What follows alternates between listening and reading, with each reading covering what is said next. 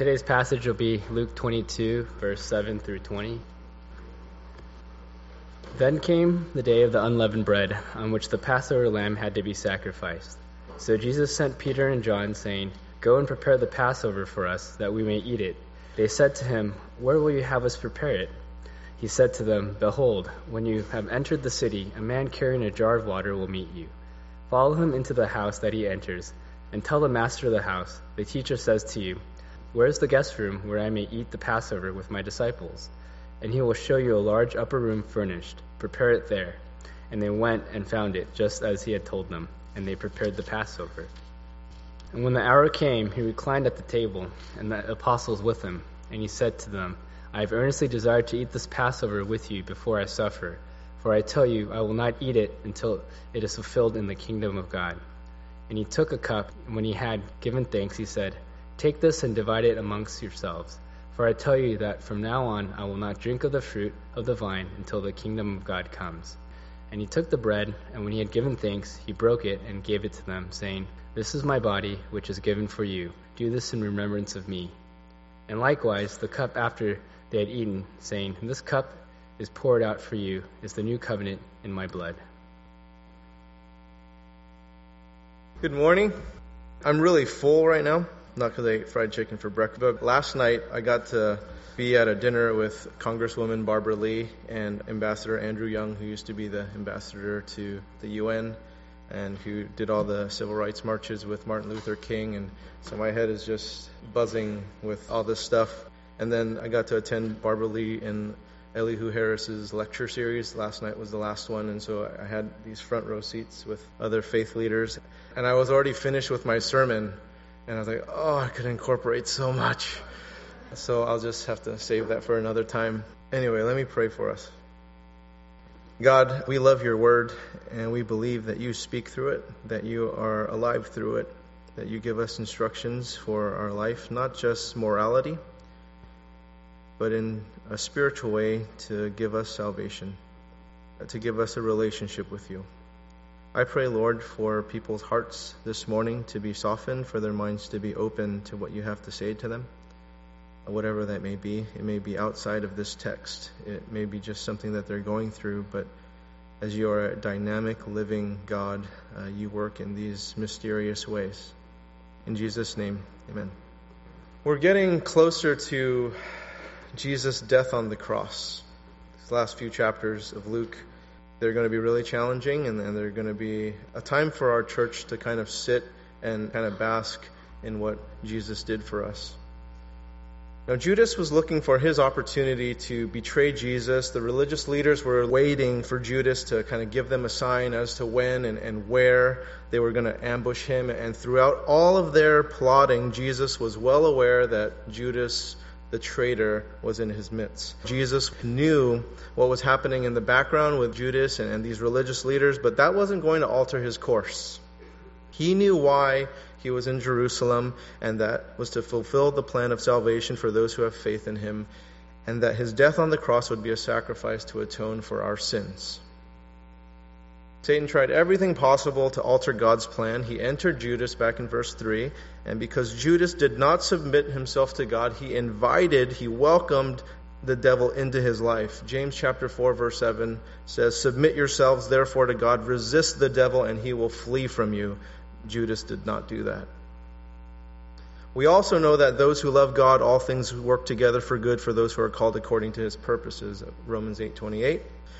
So we don't have to worry about Satan entering into us or the evils of this world. Jesus said in Matthew chapter 6 verse 34, "Therefore do not be anxious about tomorrow, for tomorrow will be anxious for itself. Sufficient for the day is its own trouble." Paul wrote in Philippians chapter 4 verse 6, "Do not be anxious about anything, but in everything by prayer and supplication with thanksgiving let your request be made known to God." And this is exactly what Jesus was doing in his last days. He's about to die, and he knows this. And what do we find him doing in our text today? He's hanging out and eating with his friends. Verse 7, "Then came the day of unleavened bread on which the Passover lamb had to be sacrificed." Jesus is my kind of guy. He likes to eat. Yeah, what would we find ourselves doing? Knowing that, Hours from now, we're going to die. What will we do? I'd probably worry. I'd probably be anxious.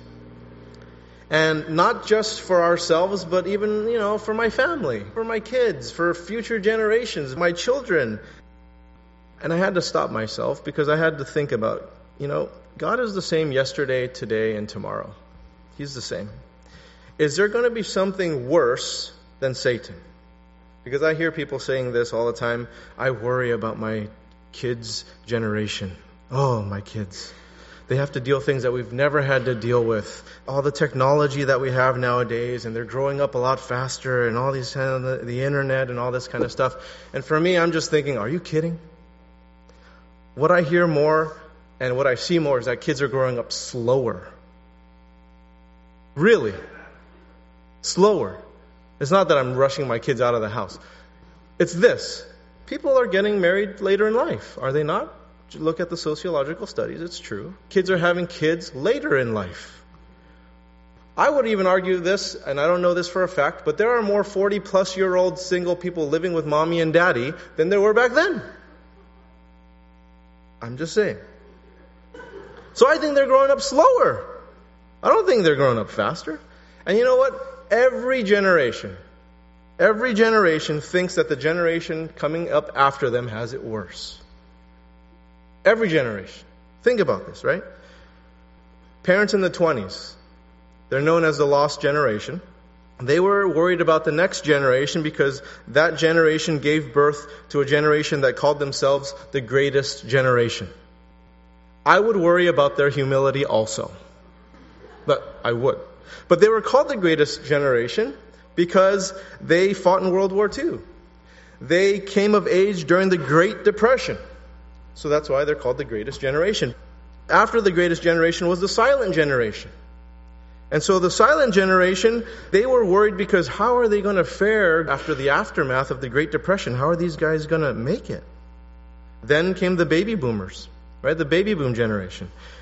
And so their parents are worried because of rock and roll and the hippies and the Vietnam War and cool styles and counterculture at its peak during this time. And so the generations before them were worried. And then came Gen X. Generation X. Me. Right? And my bell-bottom wearing parents thought, what did we do to our kids? What did we do? And then after Gen X are the millennials. I think most of you. And your parents are worried because you guys face the biggest global financial crisis ever in history in terms of unemployment. There's estimated to be 1.2 billion jobs in the world. What's the population of the world? 7. Crazy, right? So your parents are worried about unemployment and what are my kids going to do? And student loan levels are the highest ever. They're in the trillions of dollars. It's more than auto loan debts and credit card debts combined. And so they're worried about these things. And then there's Generation Z, or the I generation, the internet generation, the pluralist generation, my kids. I worry about them. I worry about them because I'm worried that they're going to get carpal tunnel at their early age because they do this and this and this and all this stuff, right? Because we have like iPhones and iTouches and iPads, which creates the I broke. And so I worry about that. I worry about these things, their little hands. I'm like, oh, by middle school, forget it. I'm going to start a business with this stuff for them. Anyway, it just came. Thank you, God. Thank you. Point is, God is the same yesterday, today, and tomorrow. He's the same. And He is sufficient to deal with anything at any time. So really, what's the worry? What's the worry? And this was Jesus, even though people wanted to kill Him, even though one of His closest friends was looking to betray Him, and He was going to die this excruciating, painful death on a cross. And what do we find Him doing? He's preparing for the Passover feast so He could hang out with His friends one last time. And it just goes to show you how important relationships, friendships, people, his disciples are to him. And if you knew you were about to be betrayed by one of your closest friends and that you were going to be killed, how would you go about your last hours? Would you hang out with him? Would you hang out with that guy? Would you be planning a feast and being with the very one that was going to betray you? And that's what we find Jesus doing, because I think Jesus was hopeful. And he was just hoping, Judas, please change your mind. Please repent. Please don't do this. I think Jesus was for him. And he did all of that because of love. This is why he did this. It's out of love. John chapter 13, verse 1. Now before the feast of the Passover, when Jesus knew that his hour had come to depart out of this world to the Father, having loved his own who were in the world, he loved them to the end. He loved them to the end. Verse 8. So Jesus sent Peter and John, saying, Go and prepare the Passover for us, that we may eat. 2 out of the 3 disciples who were in Jesus' inner circle. The 3 who witnessed the transfiguration, excluding James, it was only Peter and John, they were recruited to go and make preparations for the Passover meal. They'd go off to, kosher Costco, and they'd go and they'd buy this delicious looking lamb. Like, hey, that lamb looks good. Sorry, vegetarians, but that's what they ate. And so they get the other foodstuffs, and so they get some unleavened matzahs and bitter herbs and charoses. I don't know if that stuff's delicious. It's just like this mixture of like nuts and apples and wine, and it's all gooey, and it's just heavenly. And roasted eggs and vegetables like parsley and celery, because they would use that to dip in the salted water and kind of taste like the tears and stuff. So food was a really big part of this preparation. But another big part of it was the venue. Where? Where was this going to be held? Verse 9. They said to him, Where will you have us prepare it? They asked this because they didn't have an office. They didn't have a church. They didn't have a headquarter. Right? So they're like, all right, Jesus, cool, we're going to have a Passover meal, but where? What are we going to eat? Remember Jesus said in Luke chapter 9, verse 58, Foxes have holes and birds of the air have nests, but the Son of Man has nowhere to lay his head. So Peter and John, they're just curious as to, Jesus, what do you have in mind? What do you want us to do? Verses 10 through 12. He said to them, Behold, when you have entered the city, a man carrying a jar of water will meet you. Follow him into the house that he enters, and tell the master of the house, The teacher says to you, Where's the guest room, where I may eat the Passover with my disciples? And he will show you a large upper room furnished. Prepare it there. So Jesus gives this great detail to these 2 guys as to what to look for. And Jesus explained to them, what to look for, what to do, and what to say. And Peter and John just asked, where? Jesus goes off with this elaborate plan of identifying their location for the Passover. Now, why would Jesus not just give the location? Go here. This address, or this building, or whatever. Why would Jesus tell them to look for a man carrying a jar of water? Wouldn't that be like saying, go on to Oakland and look for the guy with saggy pants? Like, you'd need more detail, like printed boxers or plain. Like, you need more detail, right? You what? I don't know what to do. But a guy carrying a jar of water? How are we going to narrow that down? It's Passover. People are carrying stuff all the time. Huh? This is how. Jesus is brilliant. Identifying a man carrying a jar of water was actually going to be really easy, because that task was typically for a woman. So easily carried out, no pun intended. And back in this day, women would carry the jar of water, on their head, and men would carry the wineskin. I know, really chivalrous, right? You carry a big jar of water. Hard and heavy and big, and men carry small, soft wineskin.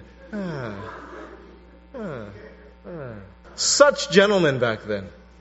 So this guy was doing a woman's task, a task that's not typical for him at all. And maybe some of you find yourselves in his shoes. What you're doing in service to God doesn't feel significant to you, or you don't think the opportunities for you to serve God are right for you.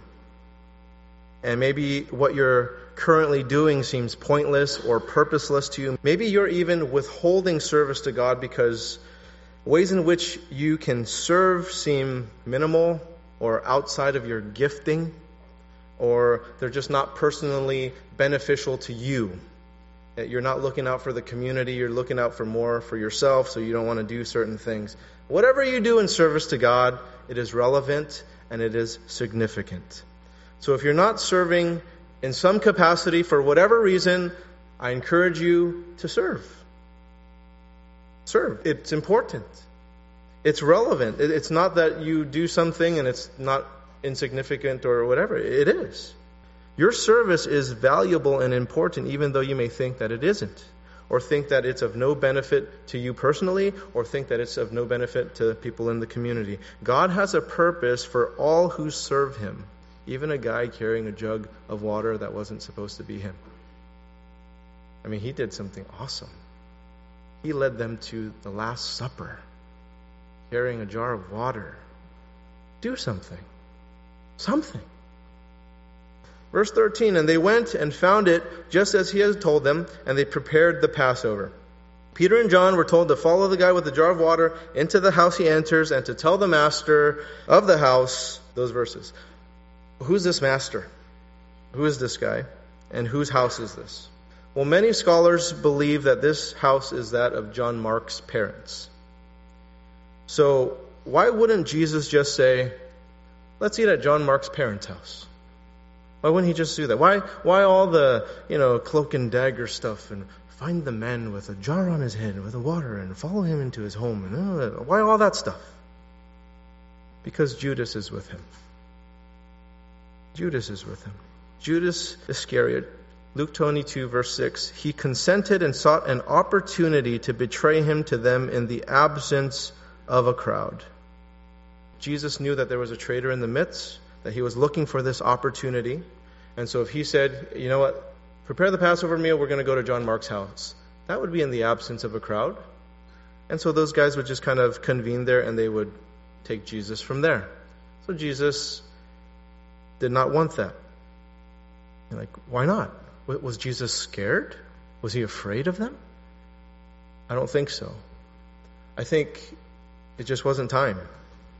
It was time for him to be with his disciples, people that he loved dearly, one last time, and he wanted this uninterrupted time to share this very significant and meaningful meal with them. And so he kind of did it in this way so that no one else would know except for Peter and John, and everyone else would just kind of figure it out when they got there. Verses 14 and 15. And when the hour came, he reclined at table, and the apostles with him, and he said to them, I have earnestly desired to eat this Passover with you before I suffer. I want to point out that word earnestly, because he didn't just say, I desire. He earnestly desired. He really wanted this time with them. He was longing, craving for this time with them. And this is God with us.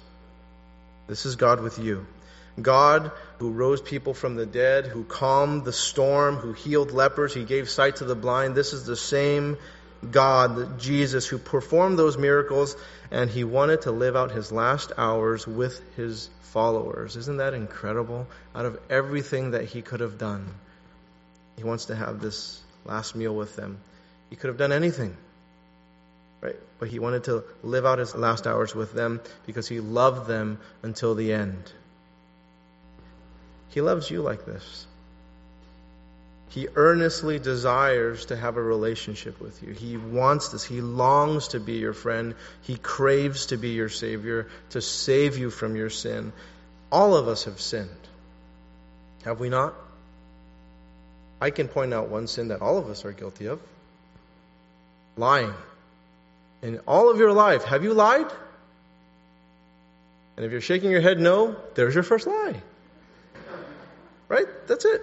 So all of us have sinned. We've all sinned. So you think of that one sin and you multiply it by the years that you've lived in this life and the days you've lived by this life. And one of those things, one sin, separates you from God, who is holy, who is righteous, who is just.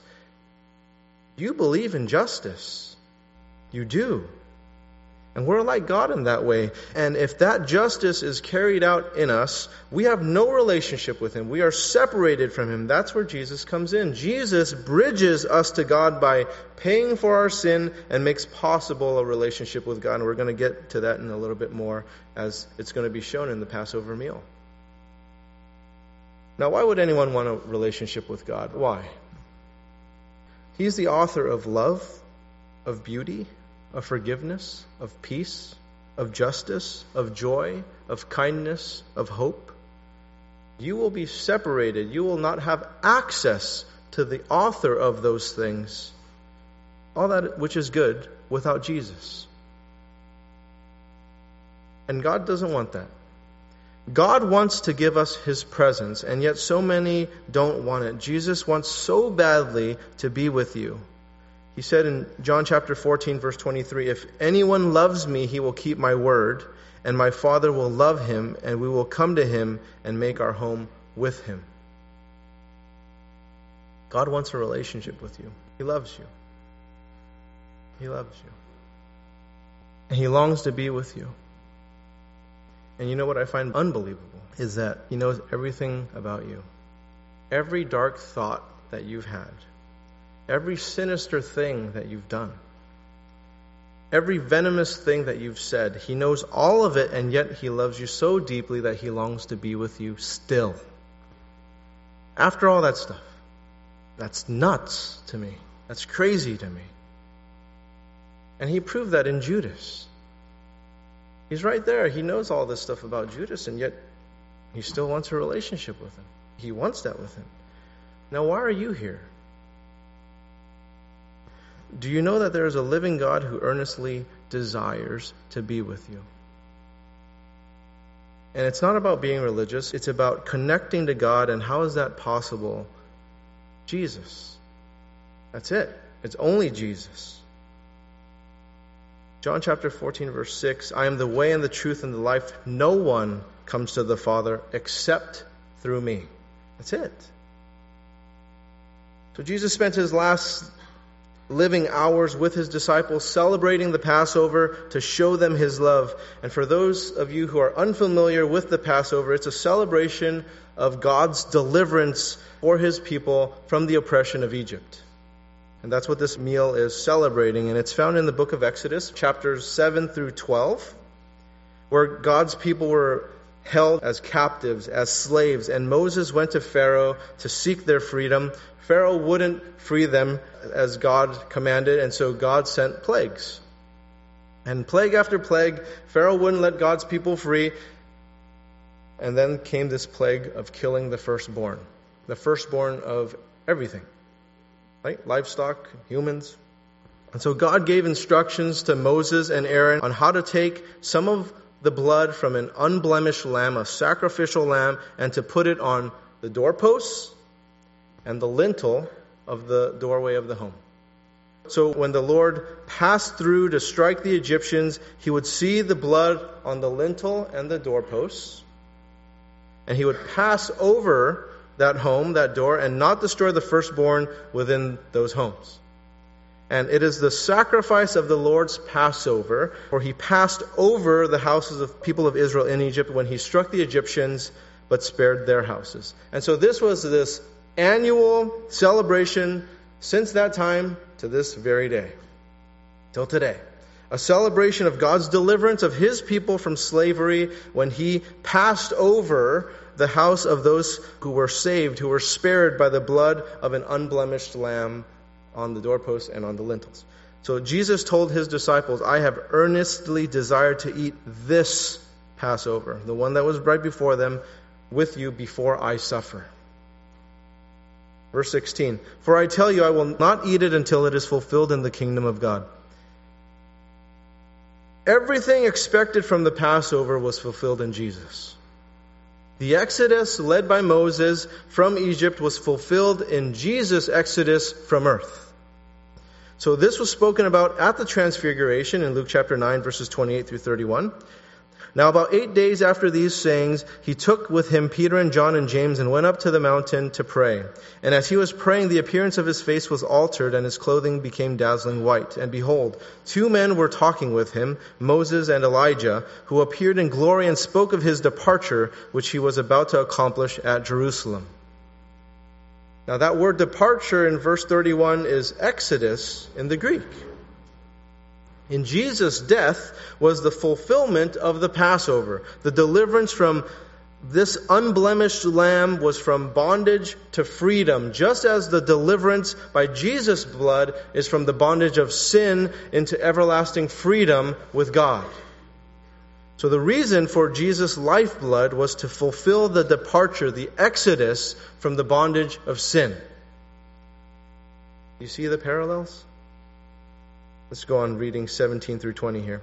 And he took a cup, and when he had given thanks, he said, "Take this and divide it among yourselves, for I tell you that from now on I will not drink of the fruit of the vine until the kingdom of God comes." And he took bread, and when he had given thanks, he broke it and gave it to them, saying, "This is my blood, which is given for you. Do this in remembrance of me."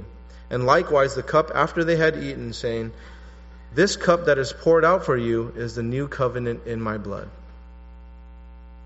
Now there is some confusion here in regards to the material elements of communion, namely the fruit of the vine and the bread.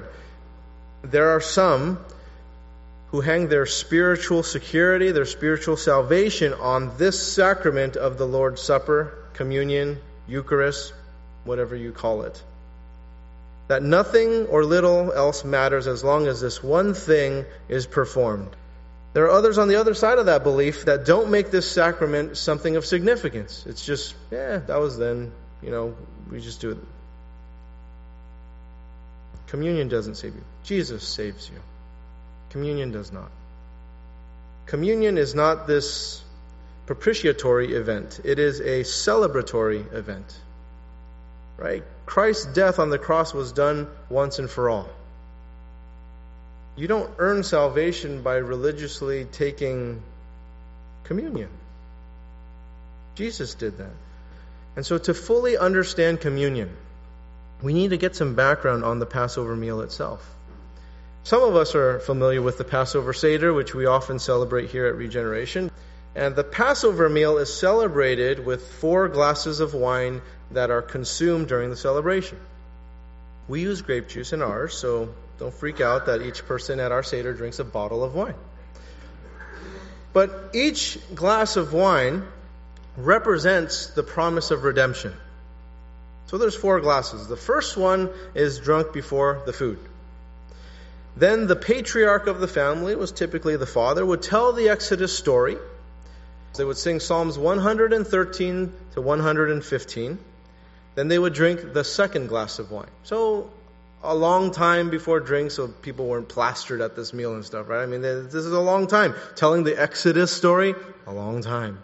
And singing those psalms, and some time goes on. Then the patriarch would give thanks. He would break the unleavened bread, the matzah, and he would give it to everyone at the meal.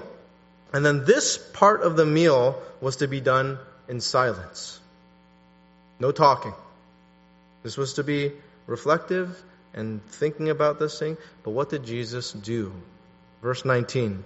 And he took bread, and when he had given thanks, he broke it and gave it to them, saying. Jesus spoke at this part of the meal that was customarily silent. And he said something really profound. He said, "This is my body which is given for you. Do this in remembrance of me." And the disciples must have just been wondering, what is going on? Did he forget the script? I mean, what's going on? Because these guys have participated in dozens of Passover meals, and no one has ever spoken at this part of the meal. I'm like, what's he doing? This is really weird. No one speaks during this. This doesn't happen. What is he doing?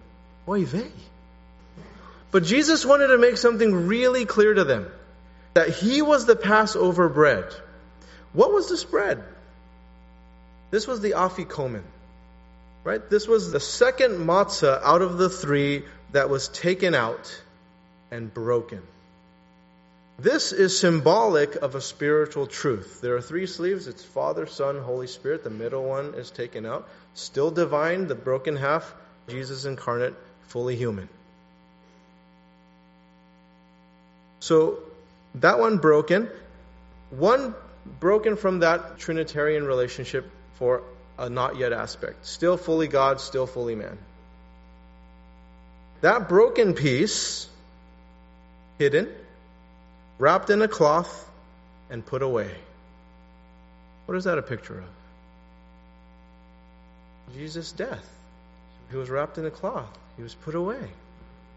Later to be discovered, right? That hidden matzah would be discovered, and then that one would be shared with everyone.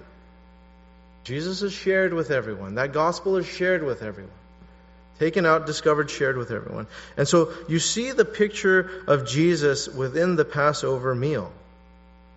And he was using this Passover bread as a picture, a symbol of himself, because it wasn't literally him, because he's there. Right? It's not like it was like exchanging, like the bread and Jesus, and like, oh, me here. It's not literally him. It is symbolically him, because he's right there. It's not morphing in between those 2 stages of material things or matter. It's symbolic of what has literally happened. So one of the important things to keep in mind in communion is that we are to focus on Jesus, not the elements. We're to focus on Jesus. Right? So the early disciples didn't think that the bread and the wine were literally Jesus' flesh and blood. They didn't think that. That theological idea didn't come about until over 1,000 years later. Over 1,000 years later. None of the early Christians believed that. And so the bread and the wine they are symbols of Jesus. They don't literally change into him. And the focus is on the giver, Jesus, not what was given, the elements. And Jesus is to be worshipped, not the elements of communion. Now back to the meal. After the meal, the 3rd glass of wine would be drunk. There would be a blessing. Psalms 116 through 118 would be sung. And after this is the final cup of wine to be drank. And this is the background of verse 20. And likewise, the cup after they had eaten, saying, this cup that is poured out for you is the new covenant in my blood. Jesus drank the previous 3 cups of wine, but not the 4th cup. Verse 18, for I tell you that from now on I will not drink of the fruit of the vine until the kingdom of God comes. So in the order of the drinking of the wine, Jesus would have partaken of the glasses of wine, the 1st, 2nd, and 3rd, but not the 4th. And in verse 20 he said, this cup that is poured out for you is the new covenant in my blood. He drank the 3rd one in verse 20, but the 4th one is reserved for when we are with him. And he's waiting for us. He's waiting for our arrival. He left that last one sitting because there was going to be one epic party at his second coming. In the meantime, we take communion until that party of parties happens. He's going to partake of that 4th cup with us. Now, the Passover meal points to redemption and deliverance by blood. It's a meal of historic remembrance of what God did in the past. An old covenant of how the blood of the unblemished lamb on the lintel and on the doorpost delivered them from death and bondage. A lamb's blood was shed, covered the doorpost and the lintel. You see this sign happening here, all right? And the Lord passed over those homes because they were covered by the blood of the sacrificial lamb. That blood was what allowed them to live and gain freedom into the promised land. And the Jews celebrate that until this day. Jesus gives us a new covenant. He gave a new covenant to his disciples. This cup that is poured out for you is the new covenant in my blood. All the Jews knew the story of the old covenant Exodus. All of them. Even to this day. But they didn't know that the old covenant Exodus was pointing to the new covenant in Jesus' Exodus to provide us a way to our promised land to be in the presence of God. There was a lamb that was sacrificed where the blood of that lamb delivered them from bondage in the old covenant. But in the new covenant, Jesus, the Lamb of God, would be sacrificed on a cross. Sign of the lintel and the doorpost, right? And his blood would cover all those who faithfully believed what he did for them in terms of taking the sins away from them, to take away the sins of the world, to set them free from the bondage of sin. Drinking this cup was a sign of the new covenant in communion with Jesus, that they understood things have changed. It's not about that exodus to the promised land from Moses anymore. This is about Jesus taking us to the promised land, to the presence of God. The new covenant is Jesus as the sacrificial lamb. John chapter 1 verse 29, behold, the Lamb of God who takes away the sin of the world. The sacrifice Jesus made with his blood provided us a new exodus. The shedding of blood in the Old Testament made it possible for freedom from slavery, and the shedding of Jesus' blood in the new covenant makes it possible for the freedom from the bondage of sin. To set sinners free, and we have all sinned. Right? We've all lied. And Jesus took us sinners to himself and freed us from the bondage of sin. So why do we have communion? Because it's communion with Jesus. Jesus instructed us to do this in remembrance of me. Now, what do you do when someone you love asks you to do something? Granted, it's not immoral, it's not unethical, and it's not illegal. What do you do if it's not one of those three things? You do it. Right? You typically do it. It's your anniversary. What do you do? What do? You celebrate. Typically a meal, right? Typically a dinner. Not all the time, but you use something that is celebratory. Let's just say that it is a meal, though. So you remember the day that you were married to your spouse, and you're at that meal, and you're celebrating the union that you guys made however many years ago. I'm coming up on 10. So this is a cool one for me. We're going to do something awesome. So it's similar here in this communion, right? It's a celebration. It's a remembrance of when you acknowledge that Jesus set you free from the bondage of sin. It's your anniversary. It's your anniversary meal. And no one can stand in your place. Can you imagine at your anniversary you send your best friend? My wife will understand. She'll understand. I need to work. You go do that. You can't do that. You got to show up. Right? You have to show up. You can't send your best friend or anyone else to your anniversary. You got to show up.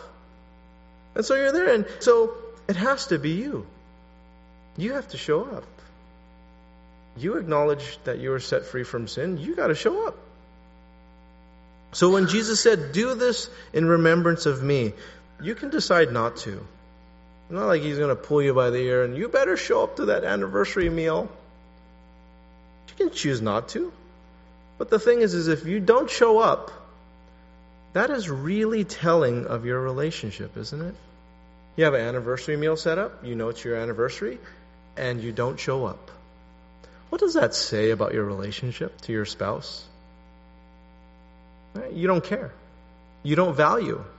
It's not important. And it's similar here.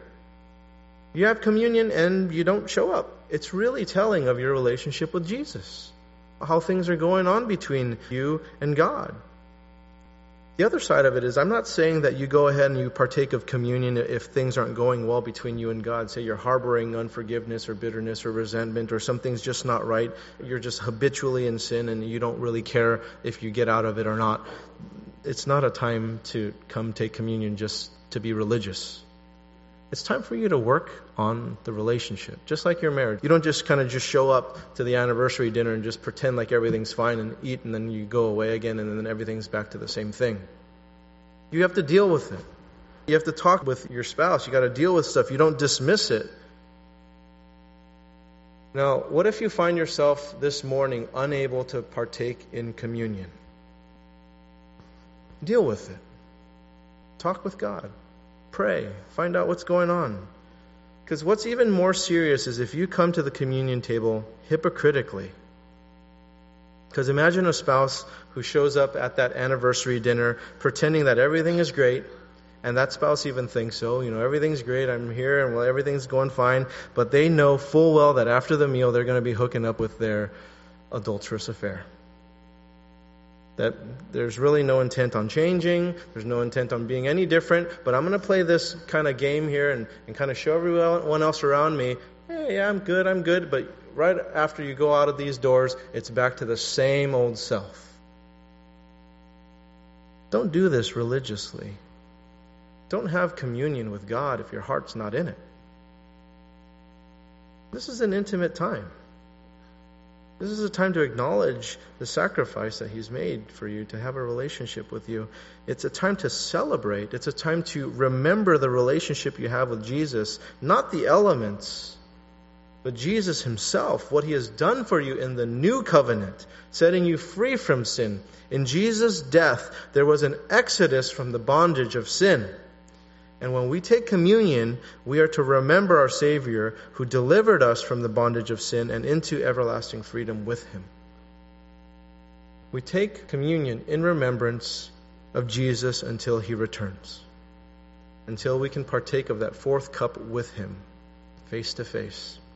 1 Corinthians chapter 11, verse 26, "For as often as you eat this bread and drink the cup, you proclaim the Lord's death until He comes." Let us pray. Father, thank you so much for this symbolic, celebratory sacrament that is just a very tangible way for us to experience, to feel an exodus from the bondage of sin.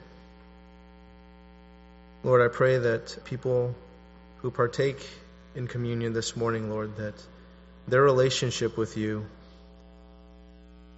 is in the right place. Not that we're perfect, because none of us are. But Lord, if there is something that is preventing us from partaking in communion, that we would deal with that we wouldn't just kind of let that slide, but that there would be a fair amount of introspection to look into our spiritual lives and to really ask why not. Lord, I pray for your blessing upon the people here. I pray, God, for those who do not know you as their Passover lamb, as their sacrificial lamb. God, may you open their hearts, soften their hearts and their minds to receive you. In Jesus' name, amen.